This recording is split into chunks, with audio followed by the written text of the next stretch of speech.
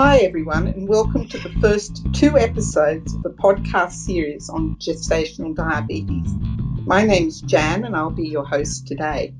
Today I'm also excited to have Anna Jane Harding with us to take us through this series where we'll be discussing diagnosis and management of gestational diabetes. Anna Jane is one of the senior credentialed diabetes educators at the Royal Prince Alfred Hospital, a tertiary hospital based in Sydney, and has been nursing lead and coordinator in the Diabetes in Pregnancy Service for the past 12 years. She has contributed to state and local policies and also been a co-author in a number of scientific papers in the field of diabetes in pregnancy. So hello, Anna Jane, how are you today? Thanks, Jan. I'm well and pleased to be sharing my knowledge on gestational diabetes. I've been looking after women with gestational diabetes for over 15 years now. I really enjoy it. It used to be an area that I was involved in, so I can appreciate that. Thank you. Anna Jane, as I said, today we'll be talking about gestational diabetes and covering its management during pregnancy as well as postpartum. And I'm wondering if you could please take us through some of the risk factors for gestational diabetes and who is most at risk. For example, is it certain demographics, ethnicities, and so on, please? Gestational diabetes, or GDM, refers to abnormal glucose tolerance with onset or first recognition in pregnancy. It is a common complication of pregnancy and now affects about 1 in 5 to 6 pregnancies. GDM is associated with increased risk of significant maternal and neonatal morbidity. It occurs when the maternal pancreas is unable to compensate for increased insulin resistance in pregnancy. Insulin resistance occurs from placental secretion of counter-regulatory hormones. Generally, insulin resistance increases through pregnancy and is more pronounced in the third trimester between 24 to 28 weeks. This is why we screen at this time with a 75-gram oral glucose tolerance test, with venous blood taken fasting as well as 1 and 2 hours after the glucose load. Some women are screened earlier if they are at high risk for diabetes. Some ethnicities have an increased risk. In Australia, these include South and East Asian, Aboriginal and Torres Strait Islander, Maori, Pacific Islander, Middle Eastern and non-white Africans. Other risk factors for GDM include a history of previous GDM or pre-diabetes, more advanced maternal age, especially over 40 years, an immediate family history of diabetes, including GDM. Also, women who are overweight or obese, noting that those with a BMI greater than 30 have almost a 3-fold increased risk of GDM and 4-fold if their BMI is greater than 35. A high gestational weight gain in early pregnancy, as well as previous macrosoma, including a baby with a birth weight greater than 4.5 kilos or over the 90th centile, having polycystic ovary syndrome, or if the woman is taking medications such as corticosteroids or antipsychotics. And just a practice tip, women who have had bariatric surgery should not undergo an OGTT due to risk of dumping syndrome. Instead, for these women, your centre should have a policy for screening with a fasting glucose, HbA1c and some finger prick glucose checks. Thanks for that, Anna Jane. So I guess given these risk factors, and I think you touched on this a little bit, when is an ideal time to screen for gestational diabetes?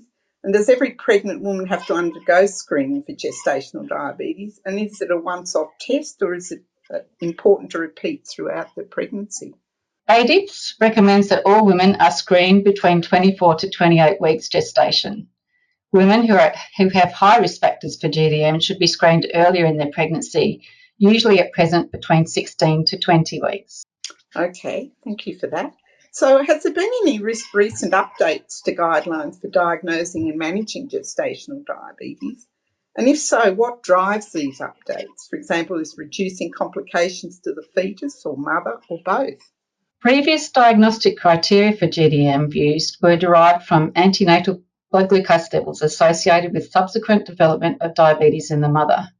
However, the risk of adverse fetal outcomes associated with glucose levels during an OGTT in pregnancy remained unclear. The landmark study HARPO, Hyperglycemia and Adverse Pregnancy Outcome in 2008, aimed to determine what degree of hyperglycemia on OGTT is associated with adverse fetal outcomes. This was a prospective, randomised, multinational study with over 23,000 women.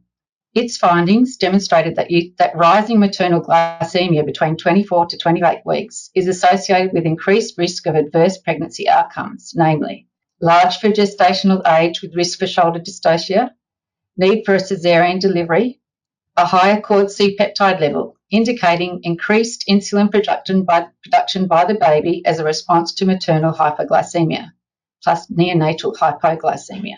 As a result, in 2013, the IADPSG, or International Association of Diabetes Pregnancy Special Interest Group, proposed a change to the diagnostic criteria for diagnosing GDM.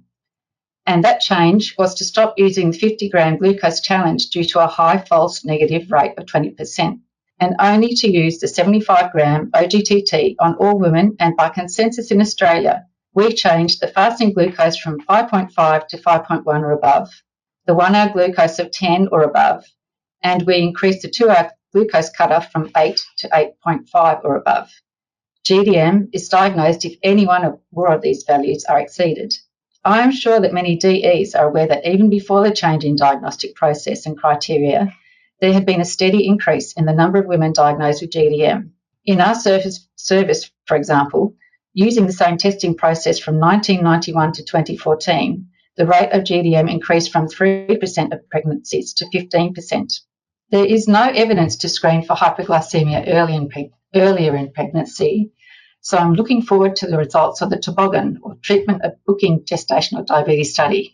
However, these are as yet not published. Wow, it's scary. The numbers are increasing like that, isn't it? Mm. Thank you, Anne Jane. I'm just covering the overall management of gestational diabetes then. What evidence-based guidelines are recommended or useful in daily practice? We're all aware of ADIPS and their contributions, but are there any other guidelines, national or international, that can be used in this situation? ADIPS has management guidelines for GDM. These should be the basis for our management locally, and the general principles are consistent with those of ADA, Canadian Diabetes Association, and NICE in the UK. Fair enough. Thank you for that. So, on the subject of managing GDM, then, can you please give us an overview of the medical management of gestational diabetes? And is it the same guiding principle as management of type 2 diabetes, for example? Well, most women with GDM will be at risk of later type 2 diabetes, and essentially the management is similar. However, it is important to appreciate that there are some women who do not look typical of having type 2 diabetes risk, for example, slim, Caucasian, with no risk factors. They may be at risk of type 1 diabetes. This risk is about 1 to 2% of our local GDM population. In addition, 1 to 2% may have a genetic type of diabetes such as GCK-MODY. You must therefore assess and manage all women with GDM individually. Once the diagnosis of GDM is confirmed, women should ideally have access to a multidisciplinary team, including an endocrinologist, obstetrician, midwife, dietitian, and diabetes educator within 1 to 2 weeks of a GDM diagnosis. The role of diabetes education is vital to discuss the diagnosis, management, and implications of GDM with women and their partners because, as you can imagine, many women are very worried by the diagnosis and its implications for their baby. First line of therapy is nutrition and, where possible, daily exercise. Dietitians have an invaluable role in informing women of their nutritional requirements during pregnancy and providing strategies and interventions to assist in optimising glucose levels. Diet and lifestyle interventions can prevent or delay the need for medication, reduce excessive weight gain during pregnancy, and help ensure that the key messages continue to have a positive effect well after pregnancy. Women should be taught to recognise the role and effect of carbohydrate foods, the effects of distributing the carbohydrates consumed throughout the day, and the glycemic index and load of carbohydrates. We also ask the women to commence finger picking 4 times a day, fasting, and 1 or 2 hours after the start of eating their main meals. If there is a trend of their glucoses becoming above range at least 2 times in a week in any one time frame, we review them. The question is whether dietary adjustments are needed or whether she may require the addition of medication to help keep glucose levels within range. One thing to watch for is to women who over-restrict their dietary carbohydrate intake in order to prevent going on to medication. You can suspect this if the woman is losing weight or has unusually low post-meal glucose levels. Asking the women to keep a food diary may be helpful. Mention your concerns, and she may tell you that she has concerns about starting medication, especially the possibility of commencing insulin. You must address these concerns. It is also important for the women to be aware that carbohydrate is the main energy source for the baby. It is also important to recognise that excessive carbohydrate restriction in pregnancy can lead to a starvation-type ketoacidosis. We should also encourage the women to aim for 30 minutes of moderate intensity exercise, ideally daily. For example, walking, swimming, or yoga. Regular exercise may decrease excessive weight gain, support mental health, and improve glycemia. Exercise is beneficial because the exercising muscle can take up extra glucose without insulin, so exercise after meals can help lower postprandial glucose levels. Thus, we often advise women to move for about 10 to 15 minutes after a meal, particularly if post-meal glucose levels are trending above range. Even housework or walking around the block can help. On the other hand, they should be advised against commencing excessive exercise. Thanks for that, Anna Jane. So, how frequently do women with GDM need to monitor their blood glucose levels? And I think you've touched on that a little bit. But do they have prescribed targets, and what can they do if they cannot meet these targets? So women are initially asked to monitor their glucose 4 times per day, fasting and postprandially, either 1 or 2 hours after the start of eating a main meal. Targets are dependent on the local centre's policy. The fasting glucose level should generally be less than 5 to 5.2, 1 hour after start of eating less than 7.5 to 7.8, or 2 hours after start of eating less than 6.7 to 7. It is important to check their technique, especially in the first couple of weeks. Are they washing their hands before checking their glucose? And if they are using a hand sanitizer or hand cream, this can affect the glucose level. Fasting for more than 10 to 12 hours overnight can lead to elevated fasting glucose levels due to gluconeogenesis. Thus, many women do better having supper to help reduce this and checking their glucose soon after waking, as there can be increased insulin resistance early in the morning with extra circulating hormones to wake the body up. Checking that they are not having anything to eat or drink besides water overnight is important too. With regard to post-meal glucose levels, are they eating as recommended? Have they seen a dietitian? Again, using a food diary can help with the recall of meals and can also help them understand the effect of different carbohydrates on their glucose. If a woman is managing GDM with diet and exercise and her glucose levels are consistently within the target range, she may be able to reduce the number of checks. However, if the glucose levels start to rise at a certain time, then she should start checking consistently at that time again. Okay, thank you for that. Now, we're all familiar with diabetes distress and burnout, but does this also apply in GDM? And if so, how can we minimise the emotional impacts of GDM on pregnant women to ensure a safe pregnancy? And I guess more equally as importantly, how can CDEs play a part, and when is a referral to a psychologist perhaps needed? Certainly, Jan. I did a study which I presented at ADA several years ago, looking at the words women use to express their feelings about the diagnosis of GDM. And what this showed was that during pregnancy, the women were anxious and have a great sense of guilt when told that they have GDM. But after they had the baby, their feelings were much more positive, as they were pleased with the intensive care they received from our team and felt the focus on healthy living put them in a good place for the future.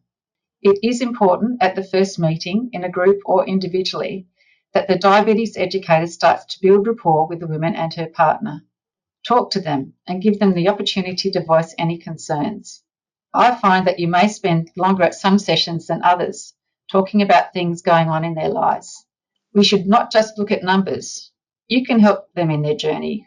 After all, pregnancy is a special time in a woman's life. If possible, consistency of care goes a long way towards helping to alleviate anxiety a woman may have through to the birth of their baby and future health. We all have or are working towards electronic medical records, so it is worthwhile reading through a woman's notes to see if there may be any known concerns, for example, depression or anxiety. As the Edinburgh Depression Scale screens for symptoms of emotional distress during pregnancy and the postnatal period, it can highlight any concerns. I can't underestimate the importance of the multidisciplinary approach. Talking with your colleagues if you have or they have any concerns for a woman on their pregnancy journey. This can help to identify and address any emotional or mental health issues that may require more support for the women. Thank you so much for that. So, are there any tips you'd like to share with our listeners regarding monitoring glucose and offering that emotional support to women with GDM? You've touched on it a little bit, but just if you could expand on that, that would be great. Certainly, we should all appreciate the effort and time taken to manage a pregnancy with GDM. Do include the woman's partner in consults and encourage their support for their partner.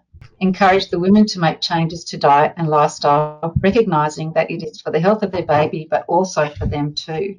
As diabetes educators, we are there to support women through their pregnancy, and we can help them make positive changes. Many tell me that they feel better and have more energy since their GDM diagnosis, as they are taking more care with their health. What can be better than that? Absolutely. And Anna Jane, thank you once again. It's been really great to talk to you today. And we'll catch up again for the second episode of this series. Thank you to those of you taking the time to listen to this podcast. And to obtain CPD credit for this podcast, please go to the ADEA Learning Management System at learning.adea.com.au and complete a feedback evaluation. So until next time, goodbye.